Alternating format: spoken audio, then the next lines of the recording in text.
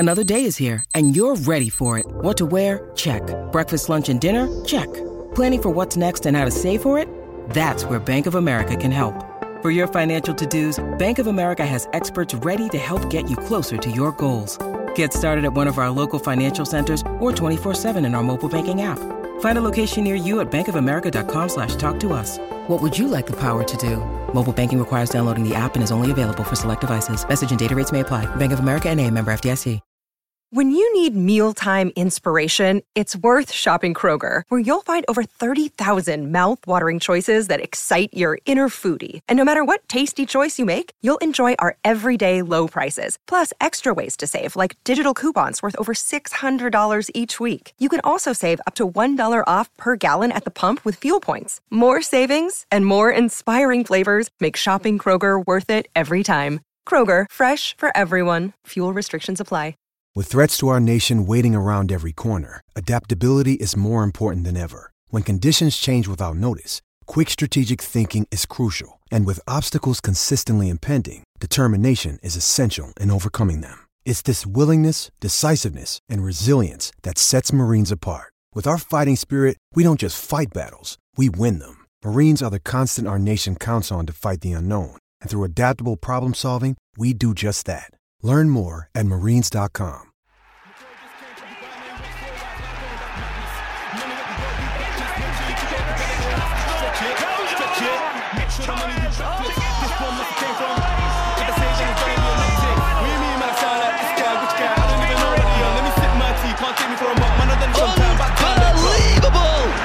Well, as possibly bleak as this. Drogba! Never ended up in McDonald's, and I haven't had a trophy in a long time. Not the fault that I played for the Gunners. Welcome everyone to another episode of Chessy Hour. We are doing a special series. It's the summer. Obviously, there's international games going on. These poor guys can't go on a holiday. They're dragging them back out to do international football. But for us as Chelsea fans, I think this is the season where we just really care about transfers. Now, I know a lot of people say they hate this. It's silly season. They hate getting linked because they get their hopes up and the players don't come through. But me, I love it. I love transfer season. I'm joined here with man like Joe. What are you saying, MLJ? I'm good, man. Hope you're blessed. Yes, I am blessed. Yeah, I love this. I don't know. How do you feel about it? Because a lot of people hate the transfer season. I love it. How do you feel about transfer season? It's always up and down for me. And for me, it's like I'm always interested in what the new thing is, the next direction we're going in. But at the same time, all the stories, the false stories, trying to figure out what's real, what's not, can be a bit tedious sometimes. This is... I guess for me, I've heard people complain about it. And I guess for me, the reason why it doesn't really grate me as much as most people is because I generally take everything with a pinch of salt. Obviously, there's some people that I rate more than others. And to be fair, like I think most people know about her now. But I love the way ES Grimes on Twitter has come from like nowhere. I think I came across her account about a year ago when this whole kind of Chelsea were chasing Haaland. And obviously, I think she lives in Germany. But, you know, especially in the sport dominated by males, we've had so many...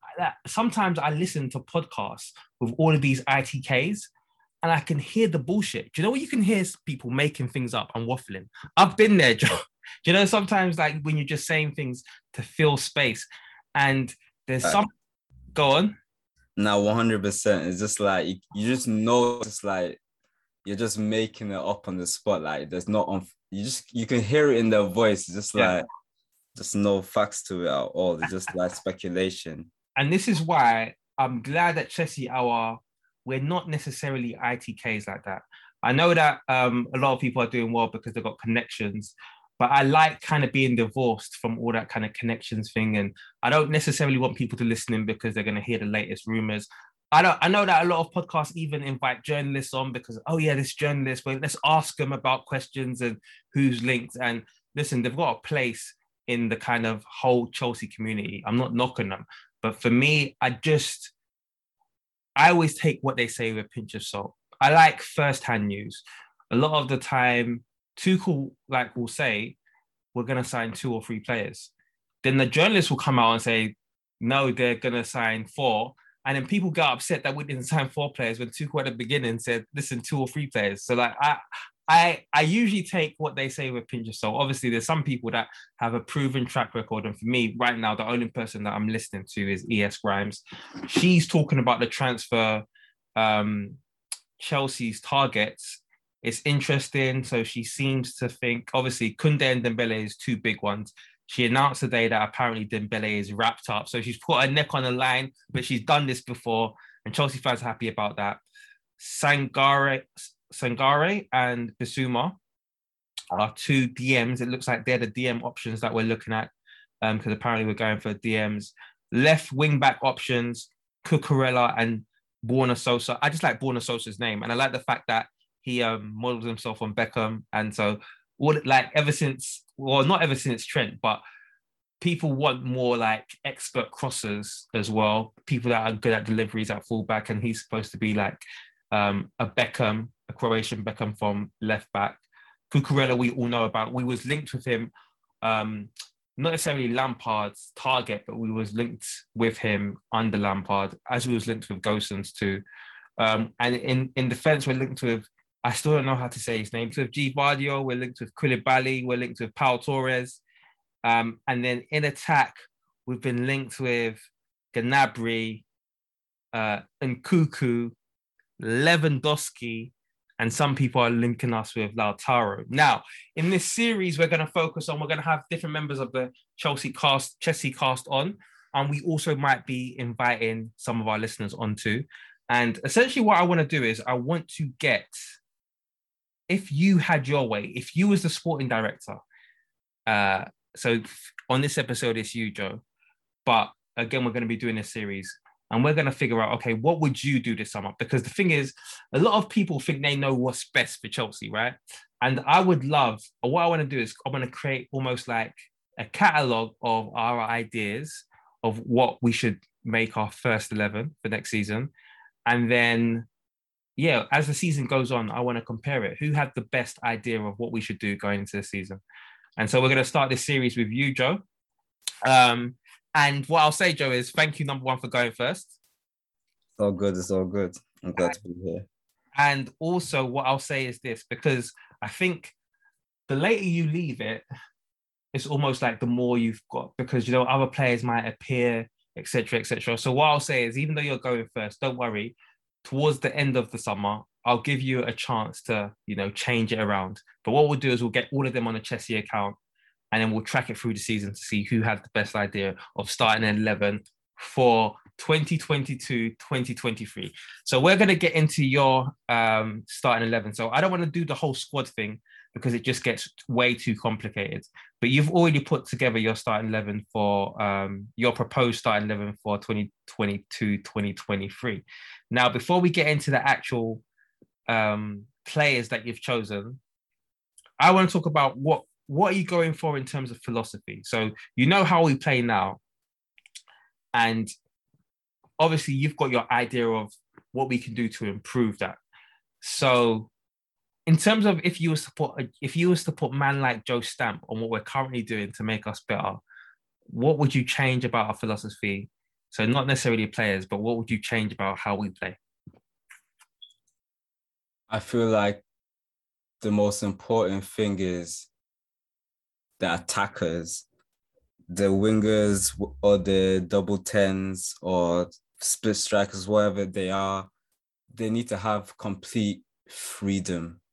They need to be able to feel like they can do what they do best on the pitch. They need to be able to know that they're not just restricted to specific zones on the pitch. I feel like for us to be able to unlock low blocks and to be able to shift defenses, we need to be able to be flexible and fluid around the pitch. And I feel like sometimes we struggle with that. So that's one of the main things I do. So complete freedom for the attackers, and you don't believe we have complete freedom currently? I feel like this season, if I'm being fair, I feel like this season we've seen it more compared to last season. Like, for example, like with the wing backs, they become more inverted. The tens become more wingers hugging the touchline. So we're seeing more of the variation, but as like, I feel like the passing patterns and the combination play could be more at the forefront of the way we play it. I feel like those are the kind of things that I like to see in a football team. I like to see a lot of passing moves. I don't just want the ball to just be recycled all the time. Like, I feel like it's important, ball retention, but I feel like it's important to always be pushing the envelope, to be always trying something new. The attackers need to be able to feel free to be able to try something that may not come off, but may able to unsettle the defense. And I see with the best teams, like I see with Bayern, I see with Man City, I see at times with Barcelona. Do you get what I mean? They have attackers that they're just free and they're willing and they're daring to take on people. Do you get what I mean? And I feel like sometimes we struggle with that. Okay, but so do you believe that the philosophy is restricting the players, or currently the individuals we have is the restriction? So do you, because you're saying like I think it's more the philosophy, in my opinion. Obviously, the players at the same time, like we need a lot more technical players to be able to fulfill the philosophy to the highest degree. But I still feel like with Tuchel, it's almost like he still has us playing with like the handbrake on a bit. Like, but what makes you? Because I just want to get into what makes you think that. And the only reason why I ask and challenge you is because Tuchel himself, when you hear him talking about it, he's always like, no, I want to give my attackers freedom. To be fair, I think there was one time he said, as long as you're doing it in a specific area. So maybe that's what you're talking to in terms of being hampered. But even positional play, but even when he was talking about wing backs, he was like, no, I don't want my wing backs to have to be focused on defense when we're attacking. It was like, no, I want you to just be focused on the attack. So that to me sounds like attacking freedom. Yes, he has his zones because it's like, okay, cool, I don't want 3 players in the same area. And then maybe that's part of it. I watched the game today, and it was the League Cup, the Capital One Cup at that point, 2015. We won it. It was the first trophy we won under Mourinho since he returned in his second stint. And it was so interesting to watch old games because, you know, like how what people try to do to shit on a new team is always they like to big up the old team, even players that they may have previously trashed before. Now they're so amazing compared to all of the players we have now. So it was that season, and it was the first trophy that Mourinho won. It was against Spurs, and it was so interesting. Number one, to see Costa play, because Costa chased down everything. So when you're looking around at Lukaku and people are talking about, oh, he doesn't move, etc. I saw it. I saw good movement because he always made himself free and easy to find for whenever Chelsea enemy was counter-attacking. But for whenever Chelsea got the ball, he made himself so easy to find. And you didn't even have to have like prime creativity to find him. It was just a no-brainer because he'd done the work for the midfielders. His movement was so good. And what was also interesting about it, is if I paint the picture, we played 4-3-3. So it was Costa up front. It was Hazard on the left, Willian on the right. That's the attacking three. Then in midfield, we had Cesc left central midfield. We had Ramirez right central midfield. And then we had Zuma as the DM. Now, someone actually tweeted me on the account, and I can't remember exactly what they said, but apparently we played Spurs before and we didn't do well. And I think Eriksen had a lot of control. So I think in response in this game, Mourinho put Zuma there to track Eriksen as the anchor. And obviously he's not anchor. So that was interesting. Then we had Ivanovic right back, and we had Azpilicueta left back. And then we had Cahill and Terry as centre back. And then we had Cech in goal with Courtois on the bench, and we had Drogba on the bench. And it was so interesting. What was interesting about that game is, number one, we didn't play possession football. We played counter-attacking football. Spurs had most of the possession. We played counter-attacking football. And why I bring up this is, it was funny because I our side seemed like it was split, like vertically. So we had a left side and the right side, and it looked like obviously Hazard's playing on the left, and so is Cesc, and even Costa. Most of the times he would go towards the left channel. So those three, I think, it seemed like we were weighted. Most of our attacks came from that side, and then obviously we had Azpilicueta left back, and that just freed Eden and Cesc to do more attacking. And then obviously Zuma was there to track Ericsson. But then on the right side, we had people like Willian and Ramirez, and they were more focused on coming back to help, defend. So like even though, don't forget, both of them are players with PMP, so they could get forward and they could support the attack too. But it almost seemed like we're just focusing on our attack completely on the left, and we were counter-attacking. It wasn't about holding. You're not going to hold the ball when you have Zuma and Ramirez in midfield, and even Cesc is always just looking up to pump the ball. So he wasn't holding the ball at all. It was just, let's contain Spurs, and then let's get the ball quickly up to Costa. And the only reason why I talk about that is, when you talk about attack and freedom, it did feel like actually we're just going to attack through the left. And even Costa, like, of course, Costa sometimes out on the right. And even Eden, again, he has a little bit of freedom, but there was a concentrated attack through the left. And it's interesting because Costa, Hazard and Cesc, they all wanted to be in close proximity to one another. And even if you think about like when we had Eden and Mata, who everybody likes as a partnership, they were supposed to have played on either wing. But what would happen was Eden would come over to Mata's side and double up. Mata would come over to Eden's side and double up. And so when we have these zones that you're talking about, and if Tuchel's saying, no, you stay here, you operate in that zone, then maybe we're missing the overloads. Is that what you're talking about? You'd like the freedom so that people just overload and we can be on one side? Yes, I want to see more overloads. Like, I feel like when we've seen that in our games under Tuchel, I feel like that's when we've been our most effective. Do you get what I mean? Like, we've seen a lot of goals come from nice, intricate play where we've overloaded on a specific side of the pitch and we shifted up. I think Burnley, I feel like Burnley is a good example. We did that a lot with them on the right-hand side. Like, we just kept overloading with Callum, and I forgot whoever else was there, but like I think Barkley was playing. We were just penetrating the right-hand side, and we just kept pushing, and eventually they folded, because it's like, it takes a lot for defenders to stay concentrated when you're constantly just going at one position. Do you get what I mean? So it's like the best teams, I feel like when they do a lot of overloads, they break teams down better.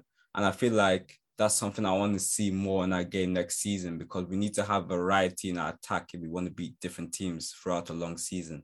But if we're overloaded down the same side, that's not necessarily right. But I get, it's like you don't necessarily have to continually overload. It doesn't only have to be just one side. You get what I mean? It's just where the opportunities are. You need to be able to take advantage of them. Do you get what I mean? Yeah. As best as possible. Yeah, I guess the reason why I bring it up is because it seemed like specifically, especially when we had Eden, most of our play came down the left. It was all like whenever Eden was there, like, of course, when Mata was here at first, Mata was the prime kind of attacker for us.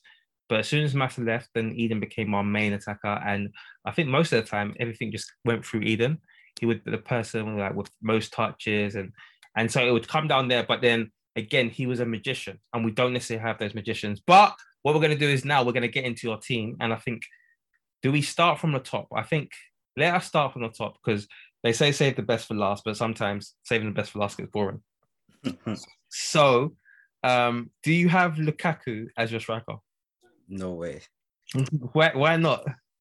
Listen, seeing me and Lukaku, it's always just been a thing of prove me wrong, because I've just never been sold on him, to be honest. Okay. When did you bow out on Lukaku? When did you decide, you know what, I'm done?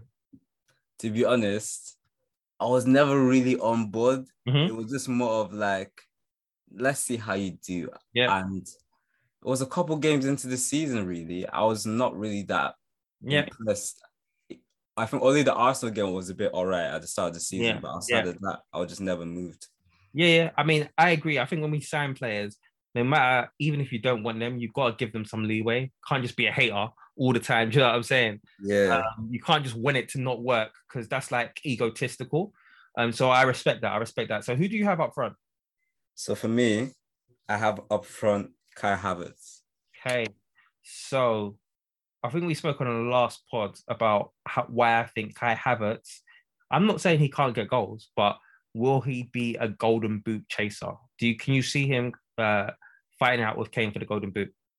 I think I can see it because I see a lot of positives when Kai plays, not many negatives, especially when he's in front of goal. I feel like he's someone that he gets those opportunities, he gets into the good positions, and his finishing isn't bad. I just feel it's very inconsistent. Yeah. And I feel that's more just down to the fact that he's still young and fresh to a different league and different tempo. And it's like, I feel like he's had a lot of time to really just adjust to how quick defenders get back and how quick keepers set themselves and react. And it's like, he's got to adapt his game to that. And I feel like once he gets that unlock, we're going to see more goals from him. So is he going to get that unlock this season, though?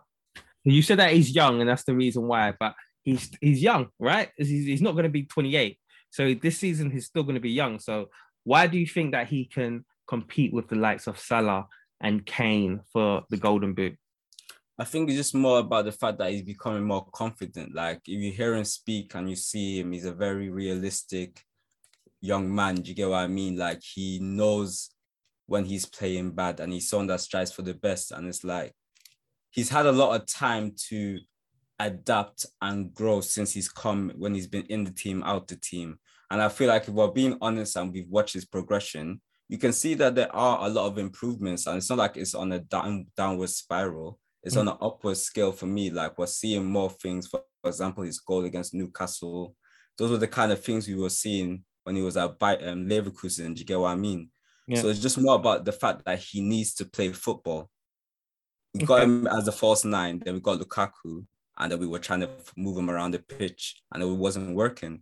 So I feel like he missed out on a lot of just valuable minutes up front and just being able to get himself into comfortable positions to score.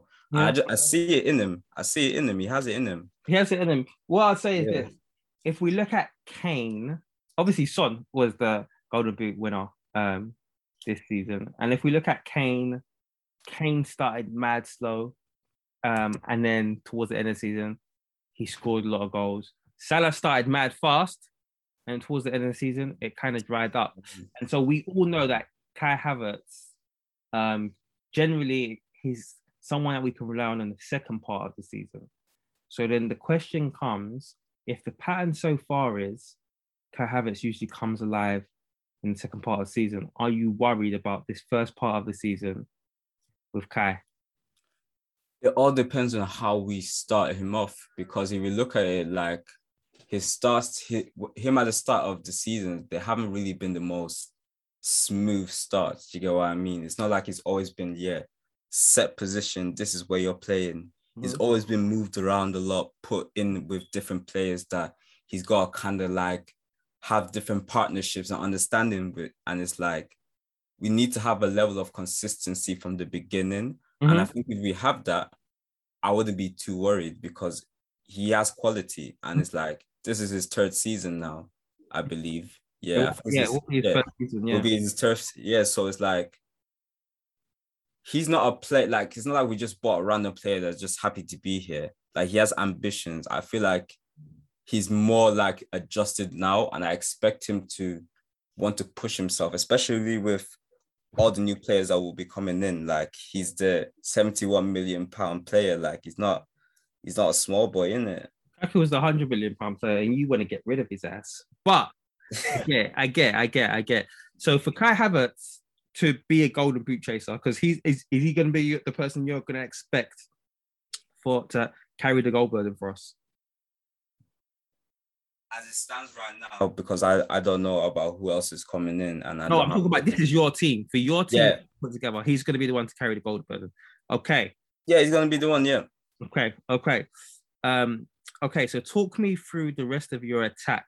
So you have, who's the next person you will mention in your attack? Okay, so we'll go to the left wing. Callum Hudson-Odoi.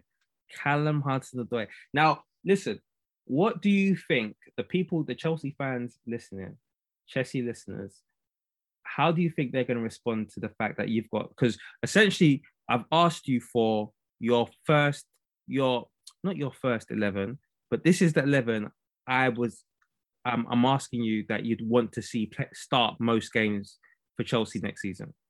So you'd want Hudson to be a regular, sorry. Especially in the big games. Yeah, but just a regular. These are all your regulars. You know what I mean? You want Hudson-Odoi to be the regular, yeah? Yep. Okay, so talk me through your choice for Hudson-Odoi to be a regular. For me, it's like when we look at all the teams like Liverpool, City, they have those players that they're multifaceted. They are good ball progressors. They're good passers. They're good dribblers. They got vision. They're creative. You get what I mean? They always trying to push the envelope, and that is Callum wrapped up in one. And it's like his underlying metrics. Whenever you see him on the pitch, you see that we play very freely, and it's like he's a very creative player. And it's like, especially against low blocks, I like how he likes to play. He's someone that likes to go wide, likes to do create overloads, likes to do a lot of combination play, one-touch passes, flicks, because he's like, he knows that these little things he does cuts down the amount of time they need to spend on the ball when it comes down to breaking the team down. And it's like the efficiency is important. And I feel like that's something that he would bring to the attack. And he links up well with Kai. We see it when they play together. He does. It's important to have chemistry when you're building an attack. Okay. So if Kai Havertz is your number one goal scorer, then Hudson-Odoi, what role is he playing for you in attack? He's going to be like almost like the second, like the co-creator, because obviously like the other guy I'm going to have on the other side. Talk about the other guy later, but so he'll be. So you're saying that you've got a goal scorer and then you've got two co-creators as part of your attack. Okay. All right. Okay. So let's get to the second co-creator. And you want to tell the audience who that is? Dembele. Okay. So to be fair, we're linked with Dembele. Grimes has promised us that it's happening, and Grimes is better because otherwise Chelsea fans they'll get a ban from Twitter. Do you know what I'm saying? They'll report her account. But the first thing that people are going to say when they see this attack is, where are the goals? So I'll get up on F-Breath, but obviously one of the things that people criticize Hudson-Odoi for, they'll say 4 goals in the league in 4 seasons. And Kai Havertz, I think the most he scored so far in the league is 8. And then Dembele, this season, he's come back from injury and he's got something like a ridiculous amount of assists, but I think he's got 1 or 2 goals. So I guess that people are going to criticize the team and saying, where's the goals? Yeah. And that's a very valid thing to say. But at the same time, for me, if you're asking me what I like to see on the pitch and how I like to see my team play, I like to see fluid, creative players. No goals. That are able to make up. The goals will come. Dembele, I feel like Dembele is a very creative player, and it's like when he wants to go and get a goal, he can get a goal. He's a good finisher, he's a good dribbler, and I feel like once he gets to England, we're not going to see amazing, we're not going to see golden boot numbers, but we're going to see a decent amount. I can see him getting at least 10 goals in the league. At least 10 goals in the league. Yeah. We don't even know if we'll be fit enough to do that. But so I'm sticking my neck out. I don't mind.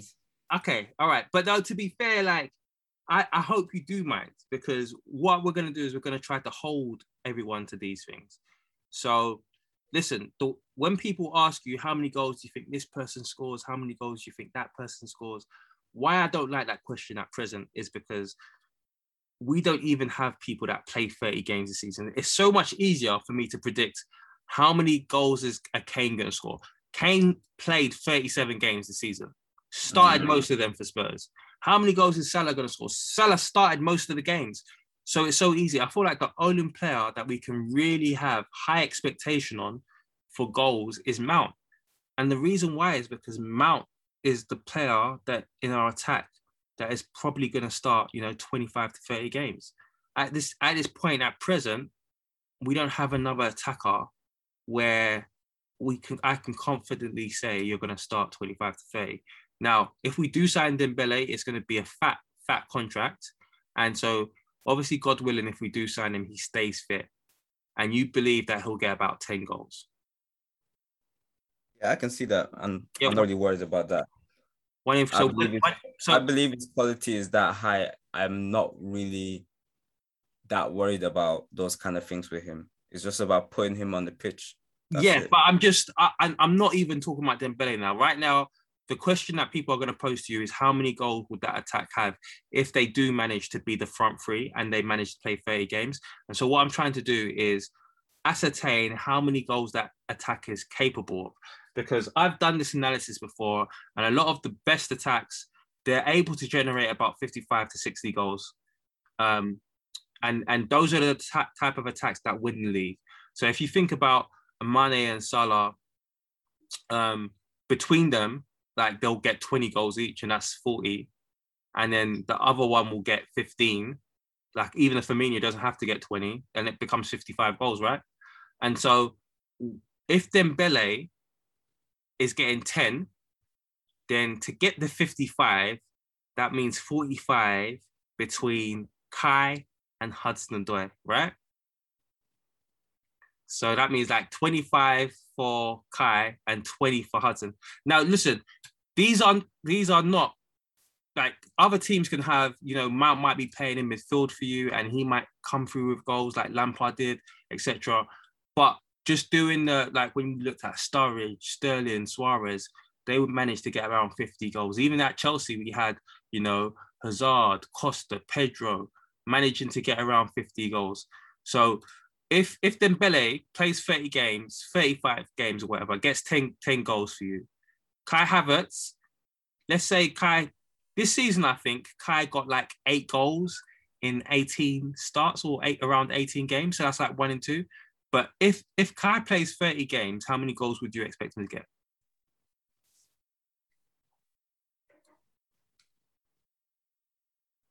I can see him getting 15. 15. Minimum. I can see him getting like at least 15. If he's playing from the beginning, we're getting him through the whole season of games. Yeah. I can see him getting at least 15. Like I said, he got 8. He got 8 this season, and I think he must have started like 18 games, or like so. That's not bad because that's half the season, right? So him getting 15 isn't even like he has to majorly improve if he starts 30 games. You just got to have consistency. Like, he just got to be able to play. And he didn't even play all of the games up front this season. So, look, there's something in terms of Kai has capacity to score more goals, just if he plays more. Okay, so then we've started with about 10 for Dembele. Then we've got, we're saying 15 for Kai. So that's 25 goals. And so how many would you, if Hudson-Odoi played 30 games, how many do you think he'd get? See him getting 10.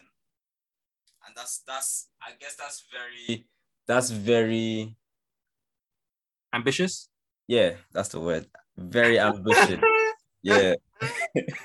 Very ambitious. That one there's still, but you know what it is? It's like at the end of the day, people have their criticisms about him and him being in front of goal, but being very realistic, it's like he's lacked the consistency of playing games up front. So expecting him to be a goal threat all the time is very unrealistic, because you need to be able to have repetition of these kind of actions. And even Tuchel will tell you, like, he was starting to build up that momentum, and he was getting to a point where it's like he had played more than he had done. It wasn't goal scoring momentum. It was good play. Now, I'm going to challenge you on the ambitious number, because I don't want you to have ambitious numbers. I actually want you to give us the numbers where we can say, yeah, they're going to definitely get that. And then anything they get on top, that's bonus. So like this season, the amount of goals that Mount got, we didn't expect it. It's bonus. To be fair, some people could have expected it. If you took Mount's goal rate under Tuchel specifically, because under Lampard, he wasn't scoring that much. And Tuchel came in, we played a 3-4-3. He was playing close to the goal, and then he started to score more goals. So if you was to take that goal ratio, you could have said, actually, in this team, when you switch to a 3-4-3 under Tuchel, he's scoring more. And so really and truly, like I predicted that he'd get more goals than he did. But what I'm saying is, I want it to be realistic goal. I want it to be logical amounts that you're going to suggest for players, because we're gonna obviously challenge you on this throughout the season, and so we don't want to set the bar too high. So if you was to say a realistic amount of goals you expect from Hudson-Odoi over 30 starts, and listen, you don't have to, just because I'm saying realistic, it doesn't mean I'm saying keep it low. You just have to explain logically why he's going to get that. So give me your answer again, but make it logical. I think 10 goals is not like it. You can say it's asking a lot from him, but at the same time, it's like he is an attacker, and it's as long as you can explain to me logically why you think he's going to get 10 goals.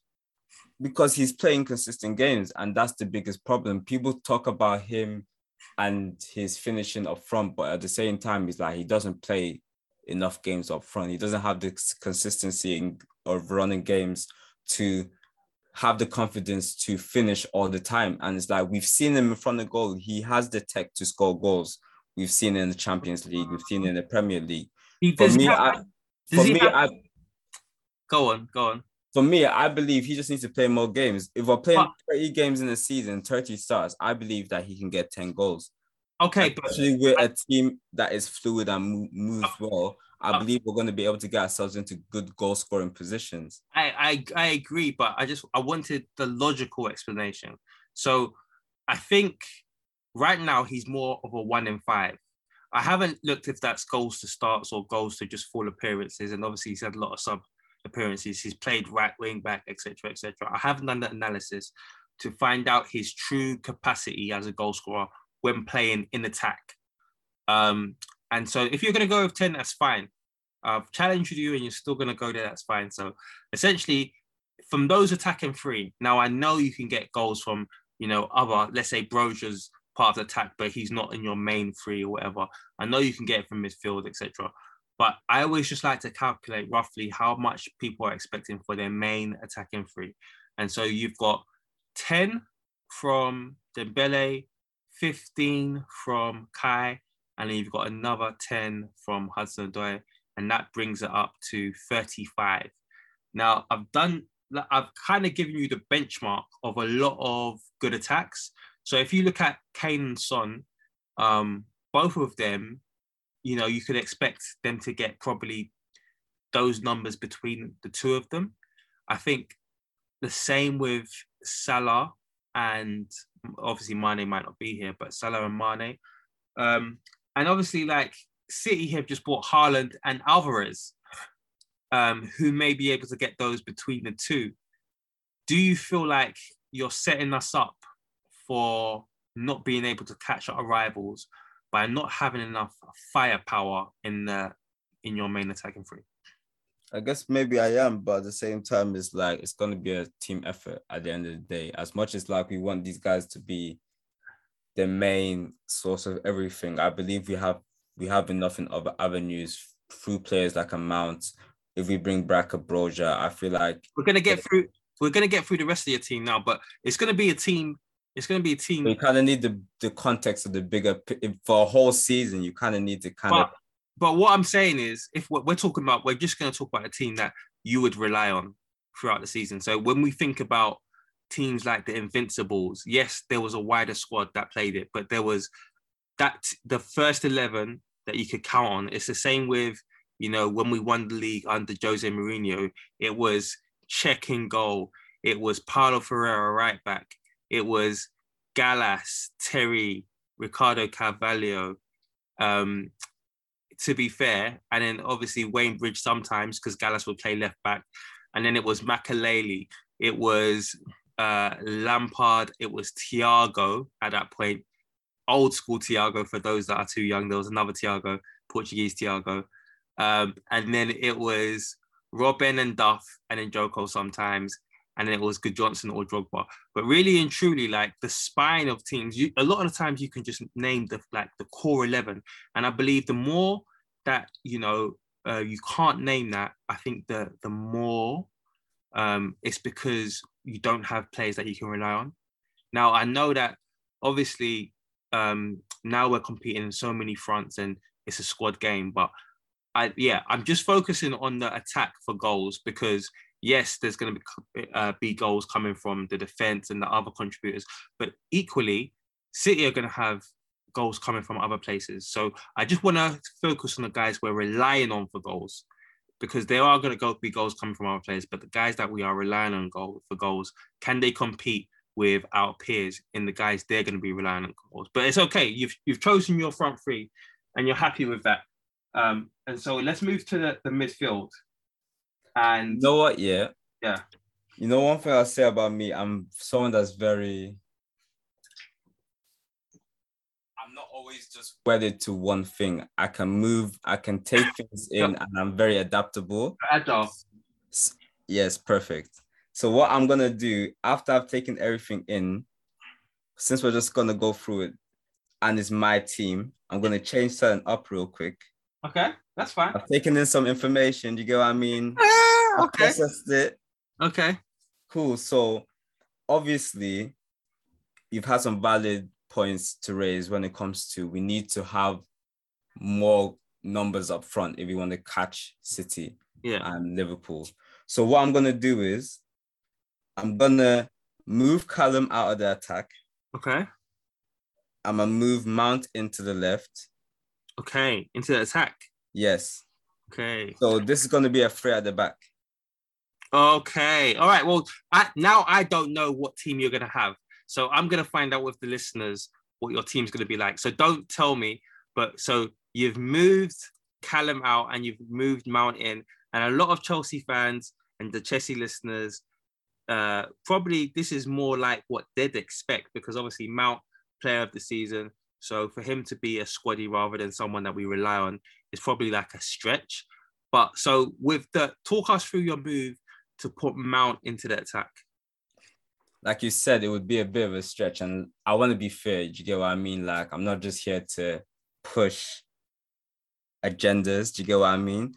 And I'm someone that's been very critical of Mount on Twitter and in conversations with people. Mm-hmm. And this season, he's impressed me. At the same time, he's also played a lot of football since he's become a Chelsea player. So I do have a certain level of expectations of what I want for him at this point. Mm-hmm. And he's stepped up. He's shown that he can get goals. He's shown he can get assists. He's shown he can play in big games. Mm-hmm. So I am doing him a disservice to not put him in the attack. Mm-hmm. I feel like he can therefore build upon what he did this season in his goal and assist numbers. Mm-hmm. But I also feel like he's also someone that is tactically, like he's very easy to move around the pitch. He's very good to understand instructions. And I feel like he would link well with Havertz and Dembele. Okay. So I'll have him on the left. Okay. So it's interesting. It is really interesting. Now I'm going to challenge you again. So Mount starts 30 games. Dembele and Havertz are his attacking partners. How many goals do you expect him to get in these 30 games? What did he get at the end of the season? I think he got 11. 11. Mm-hmm. Okay. Man got 11. I can see 15. You can say 15. You can say 15. See 15 as a minimum. Okay. I can see 15 as a minimum because I feel like going into next season, especially with a player like Dembele on the right, who is very creative, I feel like Mount is a player that likes to take shots. We've seen it a lot more towards the end of the season, especially when it's time to step up. He's someone that likes to take shots, and he's not a bad shooter in this. So I feel like this season, going into next season, I feel like he's just going to want to build upon what he did last season. Yeah, I've always seen, so I think I first started to, I've heard about Mount ages ago. I heard about Mount when McEachran was coming through. McEachran was like 17, 18, and I think Mount was like 13. But I first really saw him when he was like 15, 16. And I didn't even see him for Chelsea. I saw him for England. And he was scoring these goals where he was cutting in from the left, being jinxy, showing technique, and scoring goals. And I always, when I saw him coming through from those goals, I always thought that, I know people are saying he's like an 8, but I always just thought like this guy is a bit of an attacker. And I just saw him more like, not necessarily like a Dybala in terms of the same kind of like technical level and stuff like that, even though I do believe that Mount is really, like his technique is really good. I think that's one of the best things about his game. But I just always saw like the best version of Mount I could see is someone that was on the left, cutting in and then shooting and getting goals. Because I could see, I think a lot of the time we try to project and impress our ideas onto what players should be. But a lot of the time I just look, what are you driven by? And I think for me, central midfielders, they're part of they need to be a bit more like people that care about helping the team. They can't be as individualistic for me, because they have to sacrifice. They have to, even though I'm up here and the ball's all the way back there, I'm going to run all the way back because my team needs me. And I just feel like with Mount, I feel like his focus is so much on getting goals and assists. Even in the recent articles, in fact, most of the interviews I hear him talking about now, he's talking about targets, getting goals and assists, trying to be the person to rely on, that Chelsea can rely on. People say it's the main man complex, and he's got that. And I do believe that a lot of these players that carry teams, they need to have that main character syndrome that people criticize Mount for, because like they're literally preparing themselves to be the rescue man. And so I think with Mount, in attack, it just makes way more sense than him in midfield. I believe that midfielders, they're less individualistic. I feel like midfielders more care about the team. I know that a lot of people see midfielders, the number 8, Lampard, and he's a midfielder and he was individualistic. But I just feel like, especially in the formation we've got, I see Mount as firmly as an attacker. And I think a lot of his goals, if you watch back his goals, he's coming in from that left and he's shooting on the right. And I think, I think it'll be interesting to see him develop there. But another thing that before we move on to midfield, I didn't mind your Hudson-Odoi's choice, because as I'm going through and I'm talking to different people about their preferred 11s, I want to see differences. I think what's most interesting is our differences. And you have been the flag bearer for Hudson-Odoi, like almost like the number 1 flag bearer for Hudson-Odoi. So it is a bit disappointing you've taken him out, but I get you sold your soul to the devil because of goals. It's cool. So let's talk through your midfield. So you've got Mount, Havertz, Dembele as an attack. Talk me through your midfield. Okay, so we've got that sorted. So for me, personally, if I had my way, I would still have Jorginho starting for us. I know a lot of people question him a lot and whether or not he should be starting for us, but we see him up against the Fabinhos, the Fernandinhos, the Rodris. We see him go up against these greats, and it's like he is not no small player. And I feel like we see the difference when he's on the pitch and when he's not on the pitch. We have a lot of good midfielders, but none of them can control the tempo like him. Mm-hmm. And it's like, that is very vital when it comes to winning midfield battles. I feel like he's someone that's important to have there. Okay, wait, before you go on, and the only reason why I'm going to ask this question is because it won't be fair if you put Jorginho there and then he goes. So like, we'll keep Jorginho in your team, but I'll also give you, just in case he leaves, who would you have to replace him? Who would you bring in to replace him? As in bringing transfer wise or playing that position? You have the ability to either bring them in transfer wise or do a loanee or pick someone else that we already have.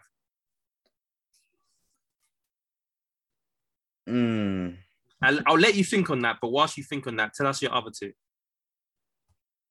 Okay, cool. So the other person I would play in that position, I would go, if we're taking Jorginho out, I would go with Kovacic and Kante as my starting two. Okay.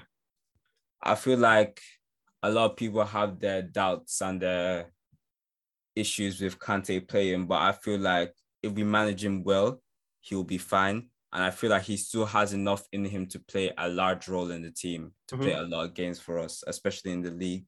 I feel like him as that guy that's there to mop things up, to win the ball back, and also contribute with his runs, with his... He's a very technical player. Like, he doesn't get enough credit for that. Like, his little 1-2s, his little switches of play when we're in the counter attack. He's someone that is I feel like he's pretty good when it comes to when we're in transitions. Like, a lot of people question his final ball, but for a lot of the time, like, when we've seen him in those kind of positions, we've had a lot of joy from it. Do you get what I mean? So it's like he's someone that I value enough to start going into a season. Like, he's someone that I feel like he's a world-class player that I would have there.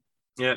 And someone that I would have beside him, like Kovacic, is someone that is good on the ball, a good passer. He's someone that can control a tempo to a certain extent, not like a Jorginho, because he likes to dribble a lot. So he doesn't like to just be one position. But I feel like if we're going to take Jorginho out, the way my pecking order is, I would have Kovacic and Kante.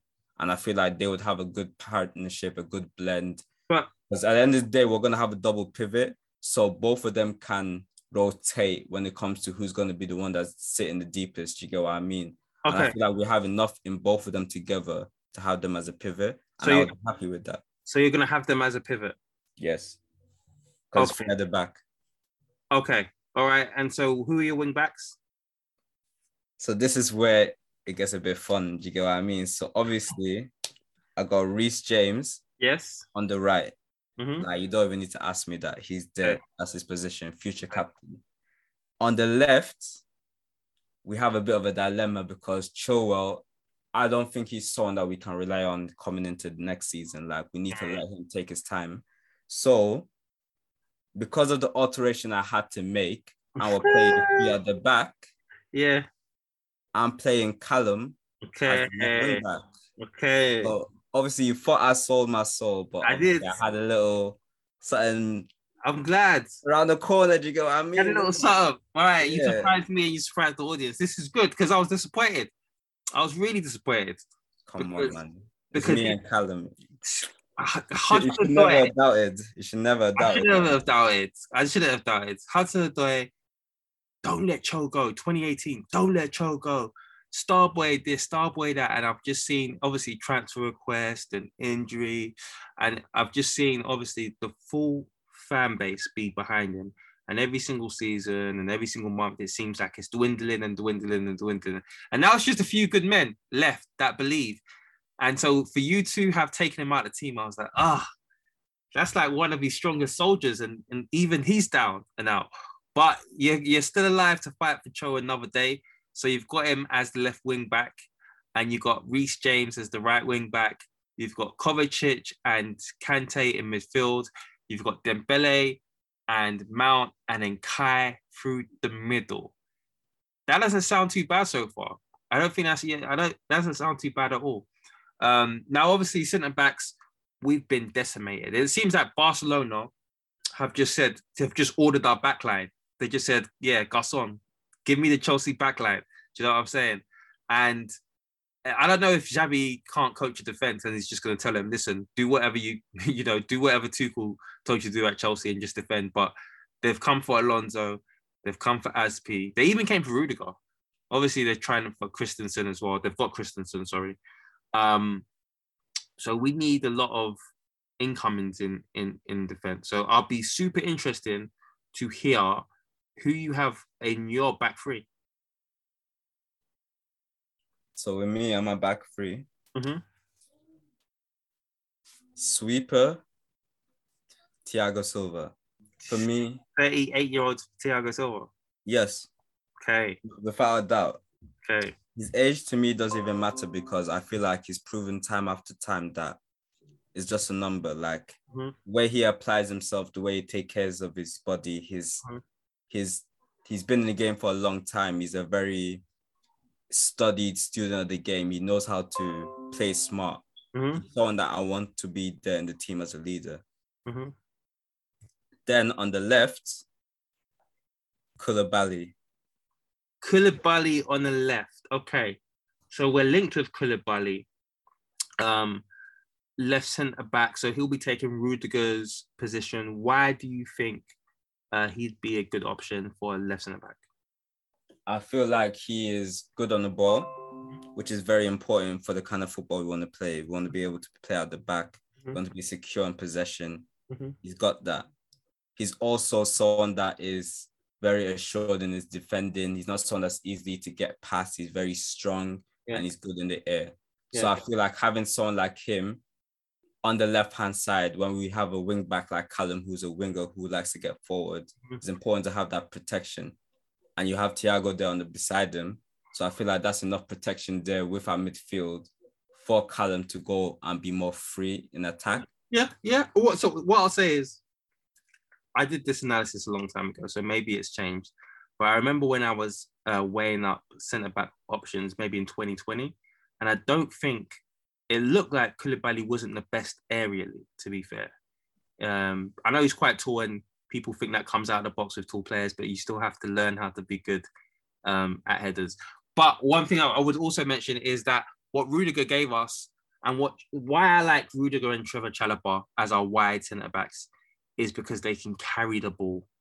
And so essentially getting the ball to our wing-backs, especially in this 3-4-3, is so important in this game. Because if there's too many people, essentially we need to get up the ball to the wing-backs quick because they're the easiest people to get it to. It's difficult to get it to our attackers because they have to remain quite high. And if they come back to get the ball deeper, then they're not going to be able to, do damage because they're deep and they've got to take the ball all the way up. So getting the ball to the wing backs is so important. And Rudiger helps us do that by running forward.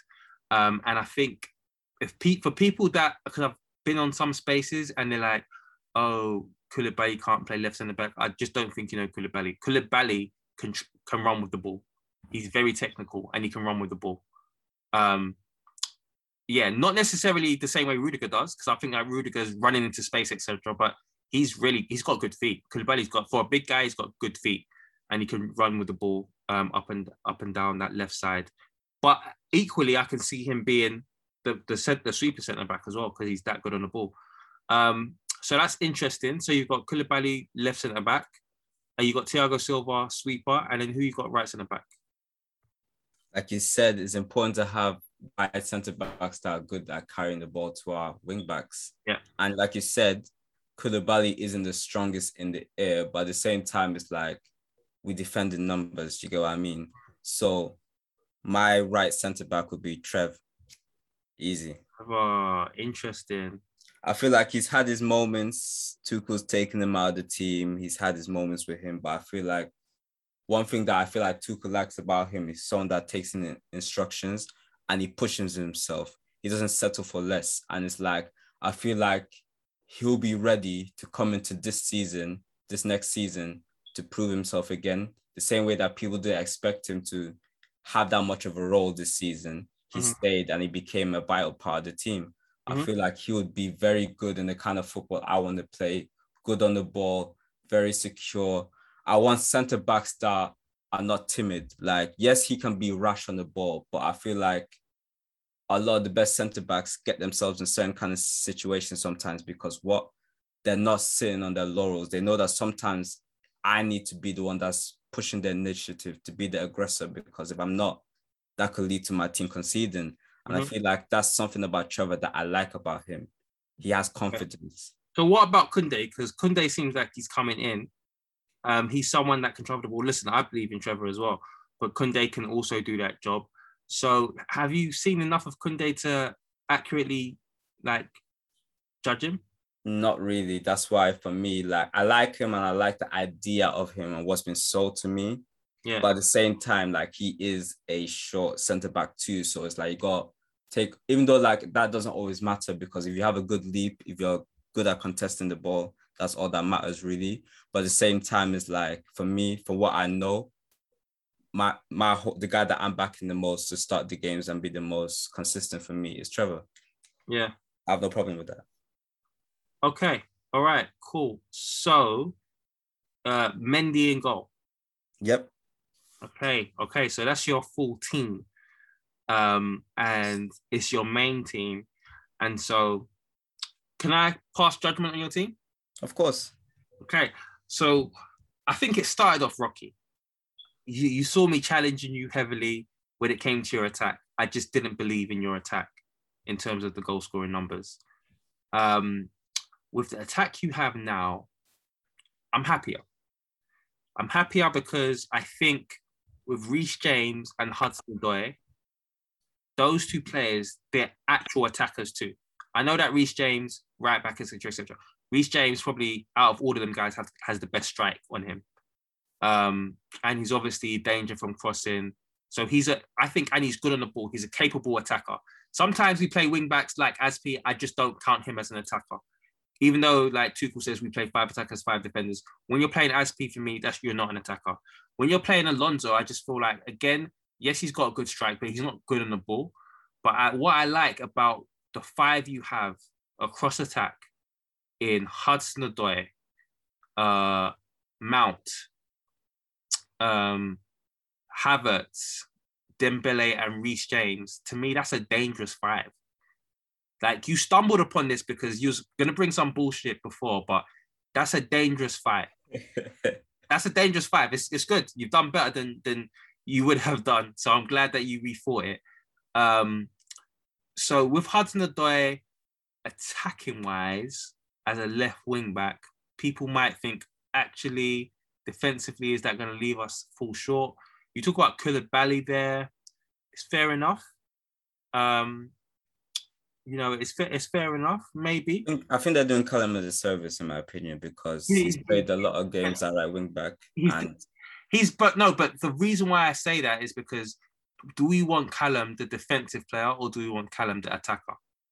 And so we want Callum the attacker, but I feel like he's shown, we've seen him in this position before as well. It's we've seen him in that hybrid wing back attacker. But my what I'm actually saying is that if we want to see the best of Callum, then actually I'd prefer it if the formation and the structure is placed so that he's able to do way more attacking than defensive.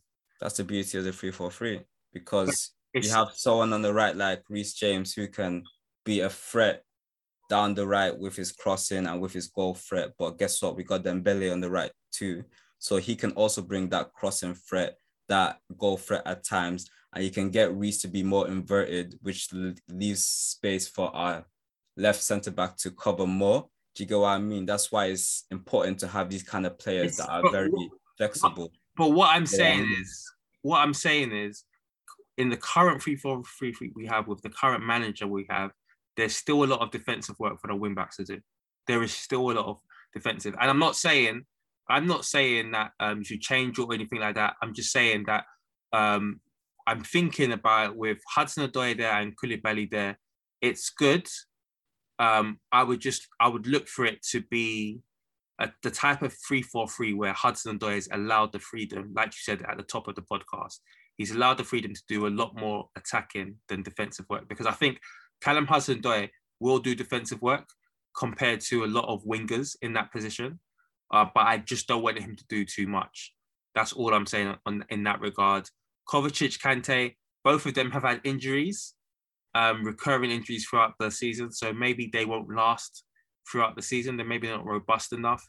But at the same time, 2 good players, 2 experienced players for Chelsea. And that back 3, again, Trevor, love Trevor. Thiago Silva's going to be older as well, so there's going to be questions around that. Mendy had an amazing, insane first half of the season to follow up his insane end to Tuchel's first 4 months here. But then he's had a really kind of mediocre, subpar last part of the season. So hopefully a rest and recuperation and linking up with his countryman in Koulibaly will mean that he comes back strong. Okay, so I always say it's better to focus on our team than look what Man City's doing, etc., etc. Even though I have done that when I bring up Alvarez and Haaland and all that type of stuff. But do you feel like this team that you've just put together, do you feel like there could be a title challenging team? Not title challenging, title winning team? I believe they can do that. Yeah? It's not going to be a simple thing, but Yeah. I believe these kind of players, the quality they have in a formation like this, allowing them to be fluid, allowing them to connect and play as a team, I feel like there's enough firepower, enough creativity to challenge for the title and become winners.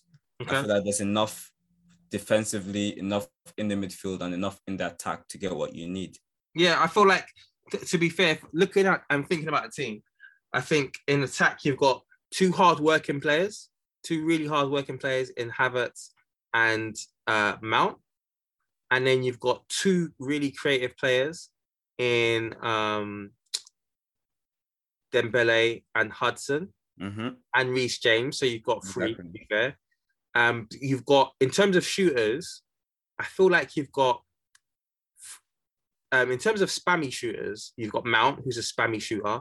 And I also think you've got Dembele, who's a bit of a spammy shooter too. You got Reece. He's not a spammy shooter. I think when I say spammy, but he's someone that I feel like we see enough when he gets when the ball falls to him. I'm just focusing on spammy shooters. So in terms of the spammy shooters, I think it's Dembele and Mount. I think with Reece James, he's more of a sharpshooter. I think he's a big danger. And don't forget, he was out for half a season and he got a good number of goals. And playing in this more attacking position, I think he can really load up. So I think we do have goals there in terms of Reece, in terms of Mount. I think both of them can maybe get, double digits. And then I think with Dembele, again, I don't think it'll be foreign if he can stay fit to get double digits. I think Havertz will get double digits. And then with Hudson-Odoi, I feel like obviously people forget that he's younger than Mount too, like 2 years younger than Mount. I think he's 1 year older than Reece James, but again, Reece James has started way more games than him.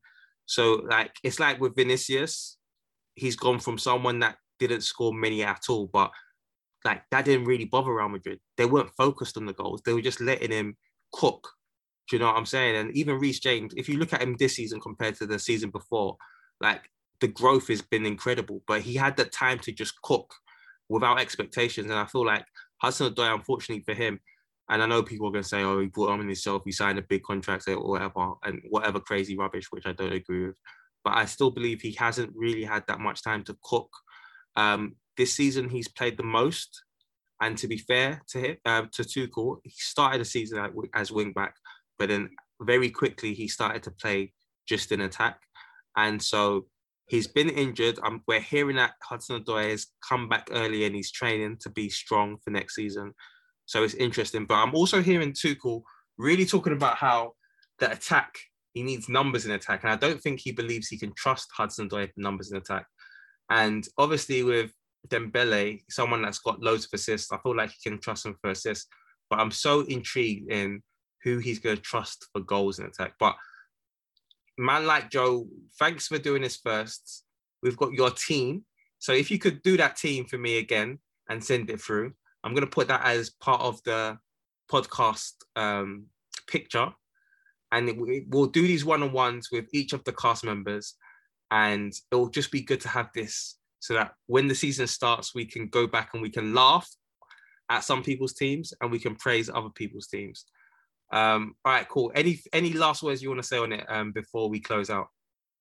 Obviously, you saw a change in my team, but the most important thing to take from that is that's the one thing I do like about Tuchel is he likes to change things. He likes to analyze the landscape and then move based off what he sees. And you get me points, you question me, you push me, made me think a bit. And I like this team that I came out with. I like it way more than what I started with. So yeah. I respect it. I really like it. I think just before we close, with Hudson-Odoi as wing back, I prefer it just because a lot of 3-4-3s, they have too many defensive players. But I think now I like the mixture of attacking players you have on the pitch a lot more. It feels like you really have 5 attackers, 3 defenders, and 2 midfielders. Especially with what you said about Callum and like the pressure for him to get numbers. It's like when you have him as left wing back, you're allowing him to play his game, to be wide, to be the creative player, but also be on the left. Yeah, exactly. Be on the left so he can come in on his right. Yeah, and it's like with the other players around the pitch who are able to carry their own weight, it allows him to be himself. And when he's being himself, don't be surprised if you start to see him do things that you wouldn't expect him to have been doing before, because he's got the freedom to just play his game and grow. Yeah. I remember like this formation is what we need. I remember the Arsenal preseason game from last season. He played left wing back and he was roasting.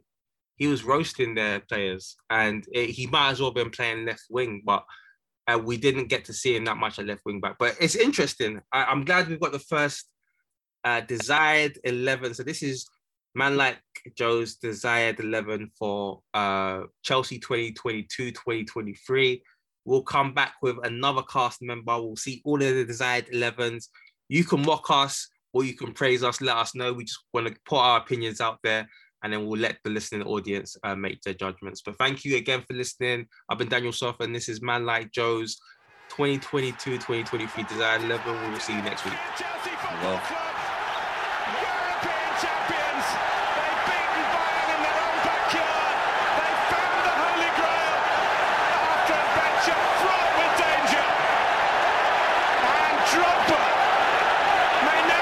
Chelsea again. He will never be forgotten. He's in. Just came back hard. Trying to find a way through. Oh, that is magnificent! Magical from Eden Hazard. He may just brilliant run by Hazard. Oh, that is absolutely phenomenal. That's more like Kante. They do threads on Twitter and ranting. Doing the most. True say that money is power, so when you get money, keep quiet and ghost. I remember when I shot my shot, but I didn't have guap, so I hit the post. But next time it's a golden goal. Sports Social Podcast Network.